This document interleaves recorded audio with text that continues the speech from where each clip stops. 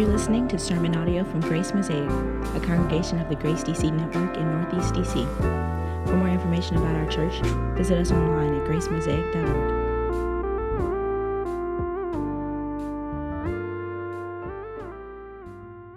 If you haven't been with us for the last few weeks, we have been working through a series on the Ten Commandments, and we have titled this series, The Rule of Love. We've been framing up the Ten Commandments as 10 different perspectives on the life of love. If you were to talk to any person in our society today, and you were to ask them, are you trying to live the life of love? Are you about the life of love? They would all likely say yes. But we all know that how you define the life of love, how you define love, has a great impact on the life that you live. And so what we have come to the Ten Commandments to do is to investigate, to explore the moral and ethical framework of the historic Christian church through one of the central ethical passages of the Bible, the Ten Commandments. And today we come to the 8th commandment, you shall not steal. And we got a lot to get into today, so I just want to get right into it, and we're going to approach this text through 2 points: how we steal and how we heal. How we steal and how we heal. So let's take a look at our first point. How we steal. Now, every time we come to one of the 10 commandments, one of the things that we have to keep in mind is how important the Exodus context is for not only understanding the whole of the 10 commandments, but for understanding each of the 10 commandments. The context of the Exodus really fills in the background that makes sense of each of the 10 commandments. And the 8th commandment is no different. What is the context in which Israel receives the law? What is the context in which God says to his people, you shall not steal? Well, if we think back to earlier in the Exodus narrative, one of the things that we can see is that Israel had suffered mass theft. They had suffered mass theft during their sojourn in Egypt. Their labor had been stolen by Egypt for the enrichment of their society. Their dignity had been stolen by Egypt through harsh oppression. Their baby boys had been stolen through the evil policies of Pharaoh. Their joy, their peace, and their hope had been stolen through the entire experience of enslavement and oppression. Their loss, I want you to see, was both material and immaterial.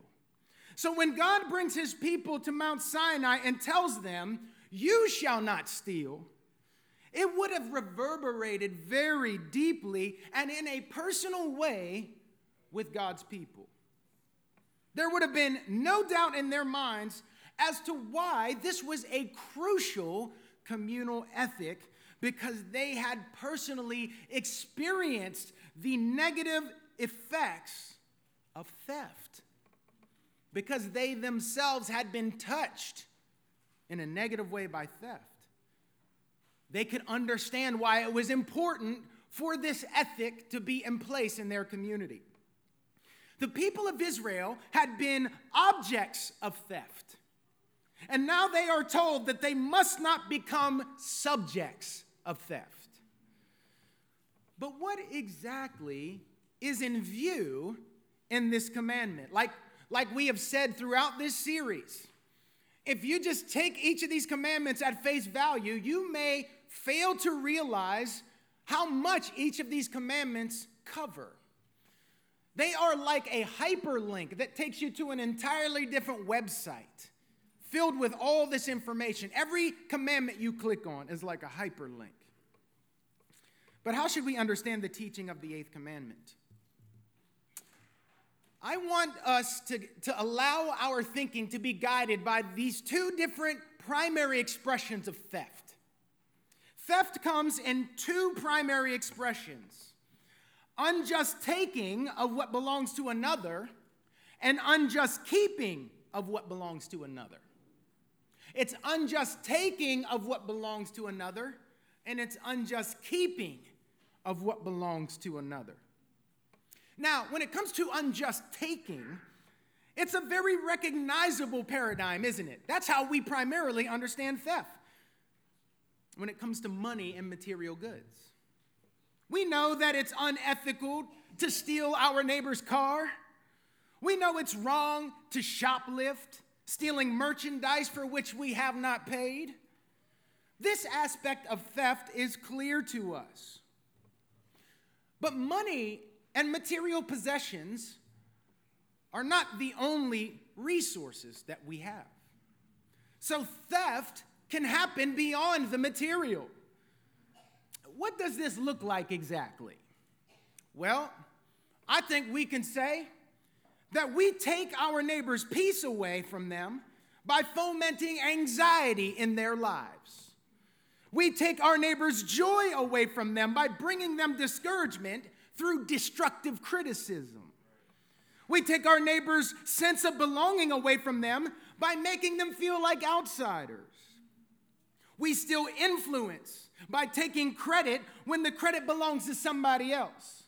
We steal power by stealing the reputations of our competitors through slander. But we'll get to that one in a more robust way next week. Theft involves more than taking money and material goods. We are guilty of theft when we unjustly take material goods and immaterial goods from our neighbors. That's unjust taking. But there's another expression of theft that gets a pass far too often in our lives, and that is unjust keeping. Unjust keeping is much less recognizable to us. But when this aspect of theft sinks in, all of our pretenses of being obedient to this commandment immediately vanish. If you ever thought that this might be one of those commandments that you're actually obeying, think again. We steal from our poor neighbors by unjustly keeping material goods that should be theirs because God gave these material goods to us to share with them. This has been a consistent perspective on our Christian ethic throughout church history. And if you want to verify it, let me read you a few quotes from the church fathers.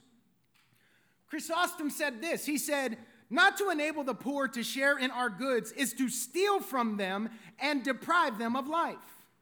The goods we possess are not ours, but theirs."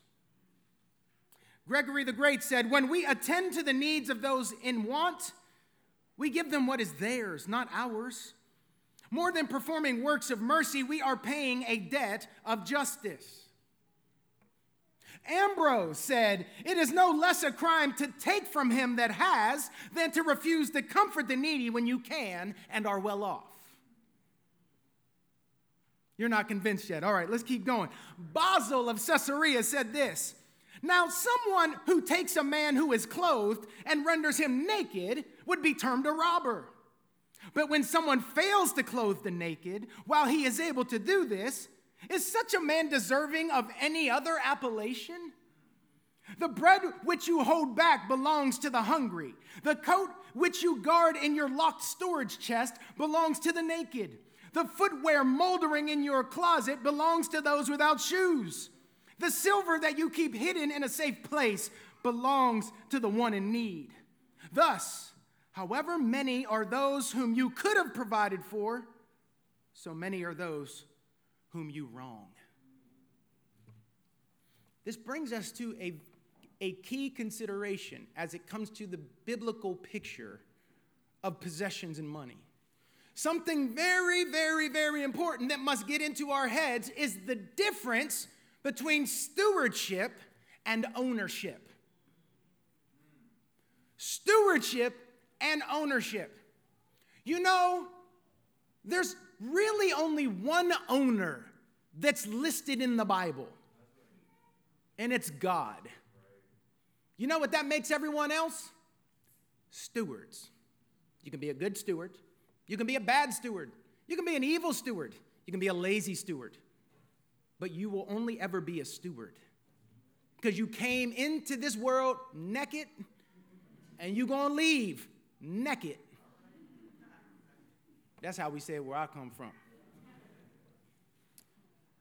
And we must get it through our heads. Inasmuch as we see ourselves as owners, we will always be betraying our calling from God on this point. It's not until you realize that you have been given something from the owner to steward that you will begin to think rightly about the things under your care. But our unjust keeping does not just consist of money and material goods. I need you to hear me. I need you to hear me. Our unjust keeping does not just consist of money and material goods. We unjustly keep back encouragement that belongs to our neighbor.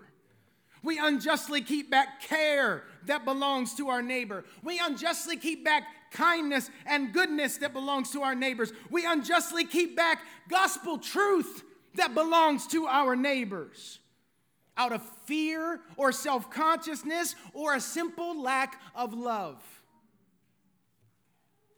But just as a little illustration, what would you call it if you gave me a turkey to deliver to one of our poor neighbors for Thanksgiving, and instead of delivering it, I kept it for myself? And when you confronted me about it, I said, you know what? Yeah, I got busy and tied up. And then I started to think about it, like it'd be pretty awkward to show up on someone's steps with a turkey. So I just kept it. The Lord gave you good news to share with spiritually poor neighbors. And when you keep it to yourself, when you fail or refuse to share the gospel with your neighbors, you are guilty of theft. You are robbing the spiritually poor who are languishing, trying to get help from idols that cannot answer. And make no mistake, our excuses about busyness and awkwardness do not get us off of the hook. There is a wealth of immaterial goods that the Lord has specifically given to us so that we would give them to our neighbors. And if those goods do not pass through us to our neighbors, we are thieves. We are thieves. It happens with material resources, and it happens with immaterial resources. It happens with the gospel. It happens with the truth of the word. If this doesn't make you quake, you have not quite digested what I'm saying here. This is one of the most sobering realities for us as we live in the world and profess to be followers of Jesus. The more and more you follow the story of Jesus and the lives of the people who followed him, the more and more it should cause you to interrogate your own life and your own ways of being in the world. I want you to consider these things and this framework. Theft is unjust taking and unjust keeping. There is an old story about a rabbi who was visited by a very disturbed rich man. And the rabbi took the rich man by the hand, and he took him to a window. And he said, "What do you see through that window?" And he said, "I see men, women, and children." And then he took the rich man by the hand, and he took him to a mirror, and he said, "What do you see in the mirror?"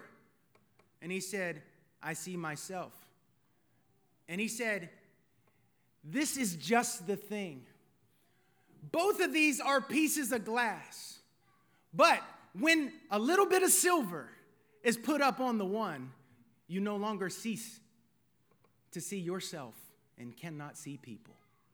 And the same thing happens with our money. And that translates into our other resources as well. So often all we see is ourselves. We're afflicted with a narcissistic spirit. So we only care about ourselves, and we're always working on our own pet peeves and concerns. We don't have enough vision to consider what's going on around us in the lives of the people in our lives who are hurting, languishing, suffering, in need. God's calling us to something better. There is so much, y'all, that we keep back.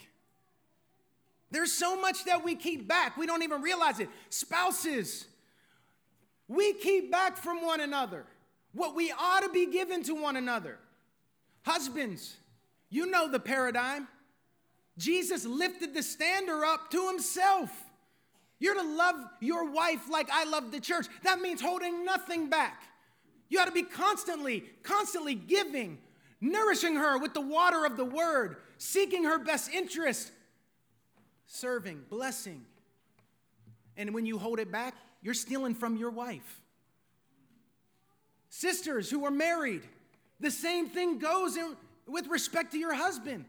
Are you holding back from him? Are you stealing from your own husband?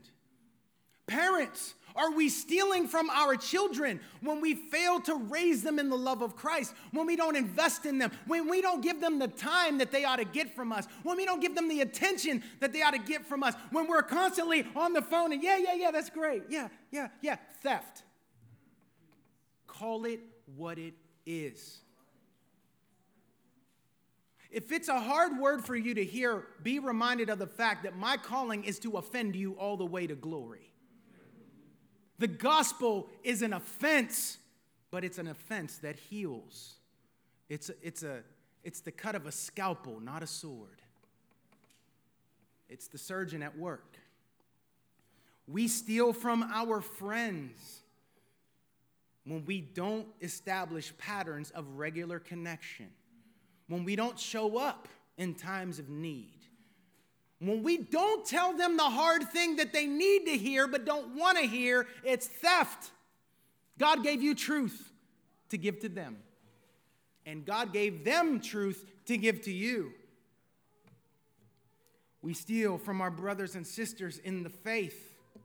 We steal from our neighbors. Listen, here's the deal. Why is this important?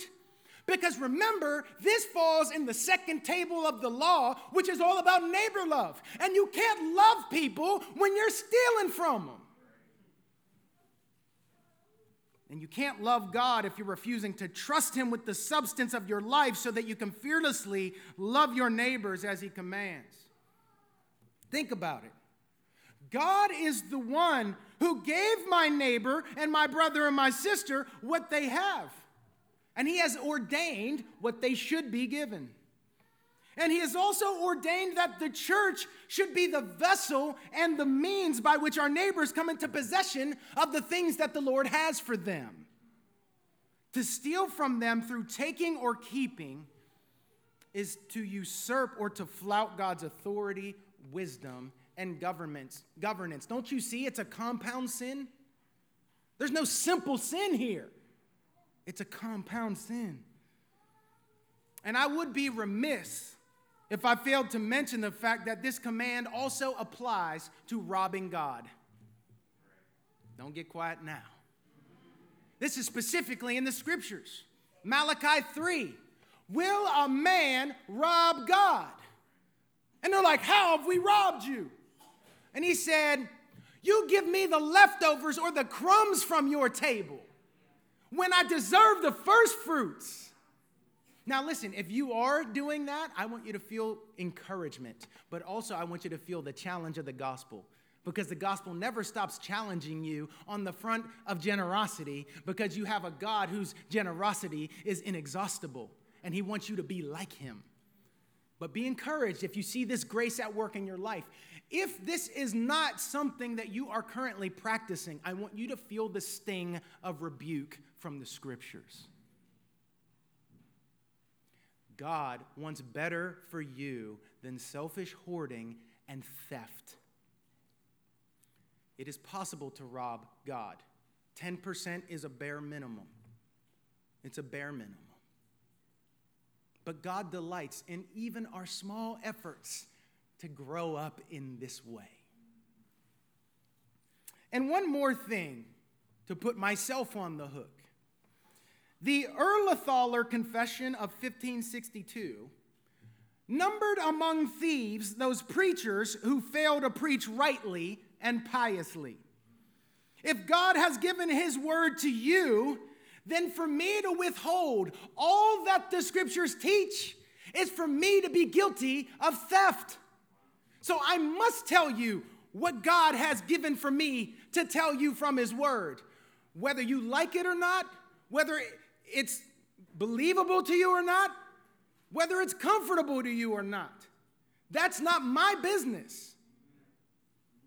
What you do with the word, after that, you bear responsibility for it before God and before your community.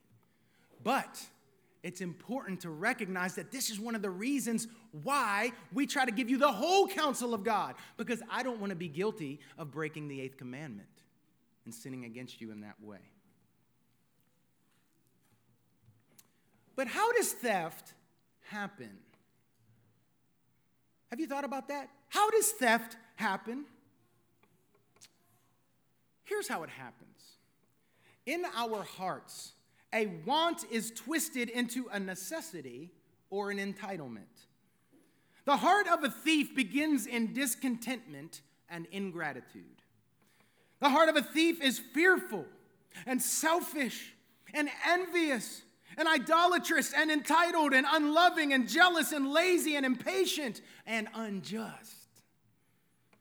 The heart of a thief sees the neighbor as undeserving and the self as deserving. The heart of a thief sees the neighbor as a competitor and views justice as a zero-sum game.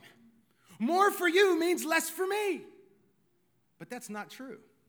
That's not the picture we get from Scripture. Justice for you is health for me as well. Theft is a negative commentary on the fatherly care and provision of the Lord. This command says, trust God's provision, trust God's timing, trust God's just distributions, trust God's fatherly wisdom. And to all this, theft says, no. I will not trust God's provision. I will not trust God's timing. I will not trust God's distributions. And I will not trust God's fatherly wisdom. So I must unjustly take and keep. The heart of a thief twists a generous God into one who isn't a trustworthy father, but a derelict dad, an absentee father, or worse, a cruel father. When our hearts are in this place, listen to me, when our hearts are in this place, justifications for theft are easy when your heart's in that place. And you find yourself saying things like this: they're just a greedy company. Who cares if I spend 2 hours a day scrolling social media when I'm being paid to work? By the way, that's theft. We say things like the government mishandles what we pay in taxes anyway. Plus, the real crooks are the billionaires. Look at them, not me. We say the poor have just been lazy and should work hard like I have. I'm not going to give to support their laziness, as if laziness is the primary reason why people wind up in poverty, which is contrary to the facts. We think God hasn't given me what I need, so I must take it. God isn't going to fill the gap, so I must keep it. And here's the thing. Theft is not just a crime between one individual and another.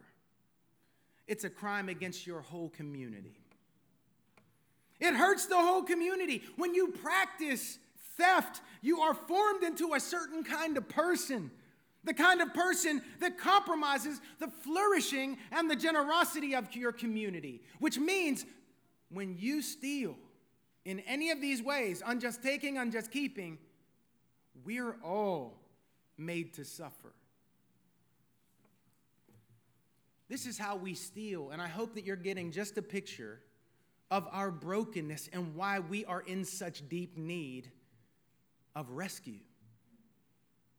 And the good news is that the rescue has come. And this brings us to our second point, how we heal. Our second point brings us to our complementary text today in the Gospel of Luke, chapter 19. And this is a fairly well-known encounter and a favorite among children's Sunday school teachers. Now, unfortunately, what most people remember about Zacchaeus is that he was a wee little man. If I was Zacchaeus, I'd be mad as a hatter about that. That's all y'all remember me for, right? My hope is by the end of this sermon, you will remember Zacchaeus for far more than his stature. But think with me about the literary context of Luke 19. The story of Zacchaeus is a contrast to the story of the rich young ruler in the previous chapter. And his story is a striking manifestation of the grace of God. The story of Zacchaeus is a beautiful illustration of what Luke had recorded just a few verses back in chapter 18, verse 18 to 30. And it's there that Jesus said how hard it is for those who have riches to enter the kingdom of God. But what is impossible with men is possible with God. And Zacchaeus was just such a rich man for whom God had done the impossible by bringing him into the kingdom. And additionally, in chapter 18, verses 35 to 43, Jesus heals a man lost in blindness and poverty. But in this text, Jesus delivers a man lost in wealth and corruption. You know, there are more than one way to be lost out there. And if you're lost today in wealth and corruption, Jesus has come for people like you. Zacchaeus becomes a hopeful picture for us. Take a look at the text in verse 2. Verse 2 tells us that Zacchaeus was a chief tax collector. And to modern ears, that may sound like a pretty respectable line of work. But it was a most despised profession. And here's why.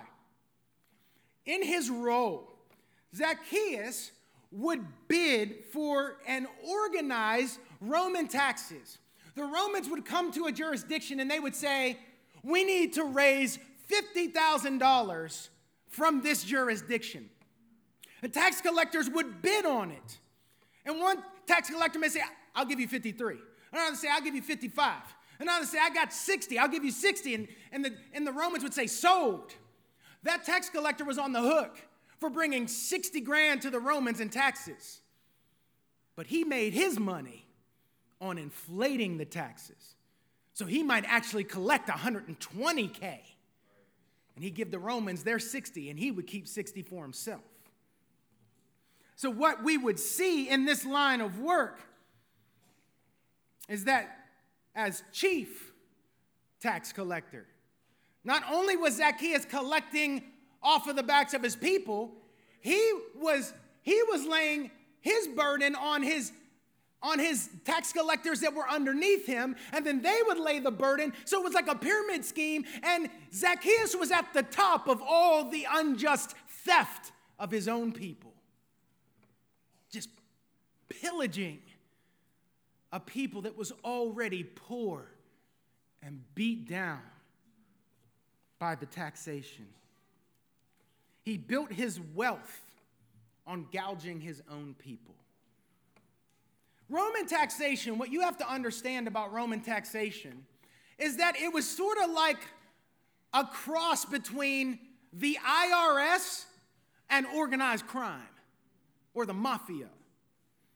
Imagine figures roaming our neighborhoods, grabbing people by their shirt collar, cornering them, and then impounding the belongings of their overburdened neighbors who they suspected of tax evasion. And then they would snitch on them to Rome. Tax collectors were a despised presence among the people because they were the face of Roman oppression, Roman extortion, and injustice. Tax collectors lived in luxury because they colluded with the enemy. But everything changes for Zacchaeus on the day that Jesus comes through Jericho. If you look at verses 5 through 6, we see that as news spreads of Jesus' arrival, crowds begin to gather. And the crowd is so thick that Zacchaeus, because he's short of stature, has to run down the road, and he climbs a tree so that he can get a better view. And Zacchaeus' whole world is turned right side up when Jesus stops under the tree and calls Zacchaeus down. Jesus doesn't say to Zacchaeus, I would like to stay at your house. He says, I must stay at your house. And what this indicates in Luke's gospel is that it was exactly the kind of people like Zacchaeus that Jesus was sent to minister to. Zacchaeus was part of the mission of the Messiah. Isn't that good news? Just Luke is giving us an indication. If you're in such a despised position today, if you are socially marginalized, if you're someone who's on the outs in society, you need to know that you're the exact type to whom Jesus was sent. And look at Zacchaeus' response. The text puts it beautifully. So he hurried and came down and received him joyfully. There is an urgency and a joy when Jesus calls him out of that tree and tells him he's coming to his house. But, as always, the ministry of Jesus was not without drama. Because in verse 7, we learn that the crowd disapproved of Jesus consorting with this known sinner. You notice what they say? He's kicking it with a sinner. And in the Greek text, with a sinner is fronted, which is meant to emphasize it. With a sinner. What's he doing with sinners? That's not what we imagine he would be like. They feel a certain social offense because tax collectors were known thieves. They condemned Zacchaeus out of hand as a sinner, and they criticized Jesus for being the guest of such a man. But this text is meant to contrast the grumbling of the crowd with the joy of Zacchaeus. Don't you know when Jesus comes into your house, you can endure and withstand the grumbling of people out there who don't like you, the grumbling of people out there who don't understand you, the grumbling of people out there is of no consequence to you when Jesus has come into your house. You ain't worried about their approval. You're worried about making things right and living in a new kind of way. You see, far too many people are trying to do this both sidesism. Well, what are the conservative people going to think about me? Or what are the liberal people going to think about me? When neither of these should be any concern. We ought to be exclusively concerned with what does Jesus think about this life that I'm living. We're trying to do too much political calculus instead of doing what we know is morally and ethically right. But I love the witness of Zacchaeus because even in this nascent stage of his journey of spirituality, we see him saying, I don't need their approval. They can write all the tweets and blog posts they want because I'm looking at who's before me right here and something about to change. We can feel it. He's not disturbed by the grumbling of the crowd. And what we see is that Jesus makes this outsider a kingdom insider. He didn't need the permission of the crowd. He didn't need their validation. His Father gave him the work. And that's who he was being faithful to. Despite his past sins, despite his social betrayal, and despite the disapproval of the crowd, Jesus enfolds him. But once Zacchaeus receives Jesus with joy, his transformation immediately begins in verse 8. But I want you to notice something. I think it's pretty striking. I want you to notice that Luke doesn't report any specific teaching that Jesus gives to Zacchaeus. There's no miracle mentioned, no healing that is mentioned. It seems as if Zacchaeus is simply moved by the presence of Jesus. Nobody else would have been interested or willing to enter his house. The fact that Jesus was willing to come into his house, knowing that Zacchaeus was a thief, is what changed his life. But not just in a feel-good way. Not in the mode of easy believism. Not in the mode of fire insurance. Okay, I got that grace. Ooh, I feel great. Not in the mode of therapeutic. His life is changed. Zacchaeus knows who he is. And Zacchaeus knows that Jesus knows who he is. And yet Jesus still communes with him. This is what moves Zacchaeus to true repentance. And his repentance necessarily leads to restitution. His repentance necessarily leads to restitution.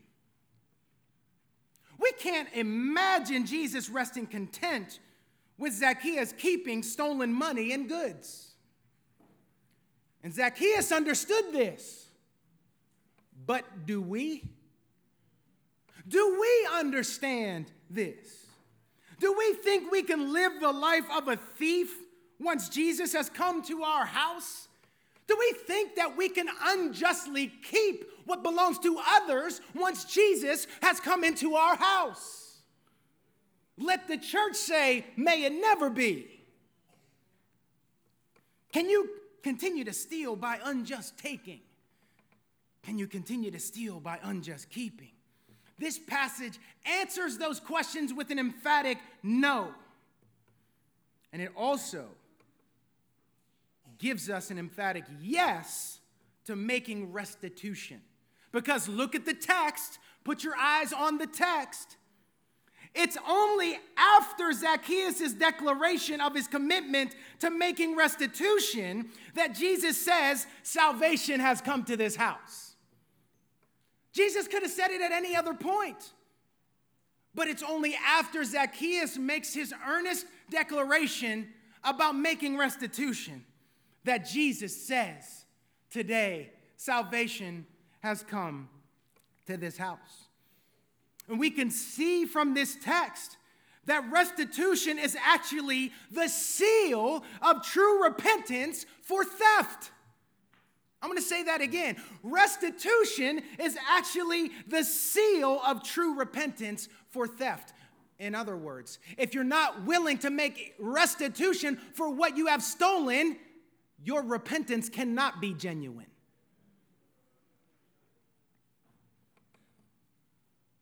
Restitution, or what is known today in contemporary language as reparation, is a lost ethic of the church. It's a lost ethic. It's not a new idea. This was not developed in the academy and handed down to us from the university system. This is not an example of going woke as if... Don't get me off on that. Don't get me off on that. Put in a better way, this is not an example of a departure from the scriptures. It's actually an example of a return to the scriptures. It's a return. This has always been the ethic of the church. You don't believe me? Augustine said this: if someone is able to restore the stolen property which was the object of his sin and does not restore it, his repentance is not real but a pretense. If, however, he is really repenting, the sin cannot be forgiven before he returns what is stolen. That is one of the greatest theologians in the history of the church, echoing what I just said. Ezekiel Hopkins, another old school cat, said this: unjust possession, keeping it, is a continued and prolonged theft. Thomas Boston said this with respect to inheriting stolen goods: what you have of him unjustly is still his, and ye are fraudulent and wrong possessors of it, as if ye had directly stolen it. What I need y'all to do is don't politicize it, theologize it. Because if you politicize it, then you say, which partisan situation maps on to what I already believe? Where does this whole idea sit? Oh, and I'm conservative, so this ain't an issue of conservative and liberal, conservative or progressive. This is an issue of biblical or unbiblical. And right now what we're talking about is the moral and ethical framework, not the practical outworking of it, which is admittedly complicated and will require an interdisciplinary approach in order to do it well. But what we're talking about right now is the church, not the government. What is our moral and ethical duty as God's people? To make things right. It's simple. It's to make things right, to bring healing, to bring renewal, to do justice. This is clear in Scripture. This is how Zacchaeus was transformed. But what is our hope? How are we healed? How do our thieving hearts find hope? We need more than just an uplifting example that encourages us to pay it forward. We need the experience of generosity that leads to the expression of generosity. The story of the gospel is a story of God's generosity to thieves and his redemptive work to heal those who steal, to turn takers into givers.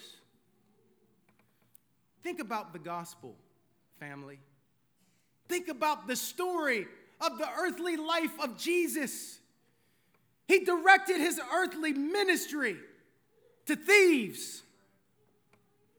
He ate with thieves. He befriended thieves. He was betrayed by a thief named Judas for the price of a slave. And when Judas's betrayal was complete, he was crucified between two thieves. And one of them turns his thieving heart to Jesus and receives the promise of being with Christ in paradise on that day. This undeserved generosity to a thief gives living hope to thieves like us. And this is how he does it. Listen to me. The good news for thieves is this. On that day when Jesus Christ was nailed to a Roman cross between two thieves, he also took something that didn't belong to him. He took sin that didn't belong to him. He took shame that didn't belong to him. He took your griefs and your sorrows and your burdens and your failures. He took your place. And when the world, the flesh, and the devil stole your joy and stole your purpose and stole your hope, Jesus made reparations for thefts that he did not commit. You see, he looked at the need, not at who was worthy. He didn't look at whether or not he was obligated. His heart so swelled with love that he was willing to get in and fix what he did not break and mend what he did not tear and heal what he did not make sick. He did the work of repair for you, and he expects nothing less from your life. Don't tell me this is about liberal conservative. This is the gospel. It's at the core of the good news. Jesus taking what didn't belong to him and making right what he did not make wrong. If he made right in your life what he did not make wrong, then surely you can make repair for what you have done wrong, or at least try. I've sinned against you.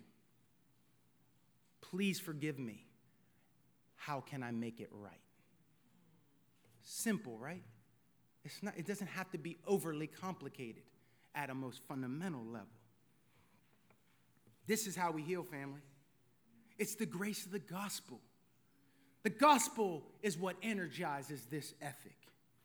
The church is a community of redeemed thieves who are growing into a community of generous givers and repairers. And there's more gospel in this text. Because what's profound to me is that Zacchaeus climbed the tree to see Jesus. But Jesus climbed the tree to save Zacchaeus and you and me. Such was his love. This is the kind of love that can heal you of every internal evil of your heart that leads you to steal and to abandon the work of repair. So, application. First, trust God's providence. Stop stealing from your employer by scrolling social media on work hours. Just simple, practical stuff, right? Make restitution a part of your framework when you do wrong or when you find yourself guilty of theft. And understand that you have not repented until you have made restitution, until you have made it right. This is the seal of your true repentance. This should be the real hashtag Stop the Steal in the church. Let's return to our ethic. Let us be a community that is committed to the work of reparation, addressing the results of theft wherever we see the need, whether we're the offending party or not, because our reason, our ultimate rationale is the gospel. And finally, practice generosity. And practice is the operative word there. Because practice means that we constantly need to take up new habits and new actions in order to flesh out what generosity could look like in our lives. Try things. Don't be afraid of failing. Try things. See what can happen as you practice generosity in an effort to lean against the impulse of your soul to theft. That is one of the antidotes to theft, is by God's grace turning to engage the world with a spirit and a lens of generosity. God wants to form you from a taker into a giver. So let us bring our hearts humbly before him and ask him to do this work in our lives. Amen. Let's pray.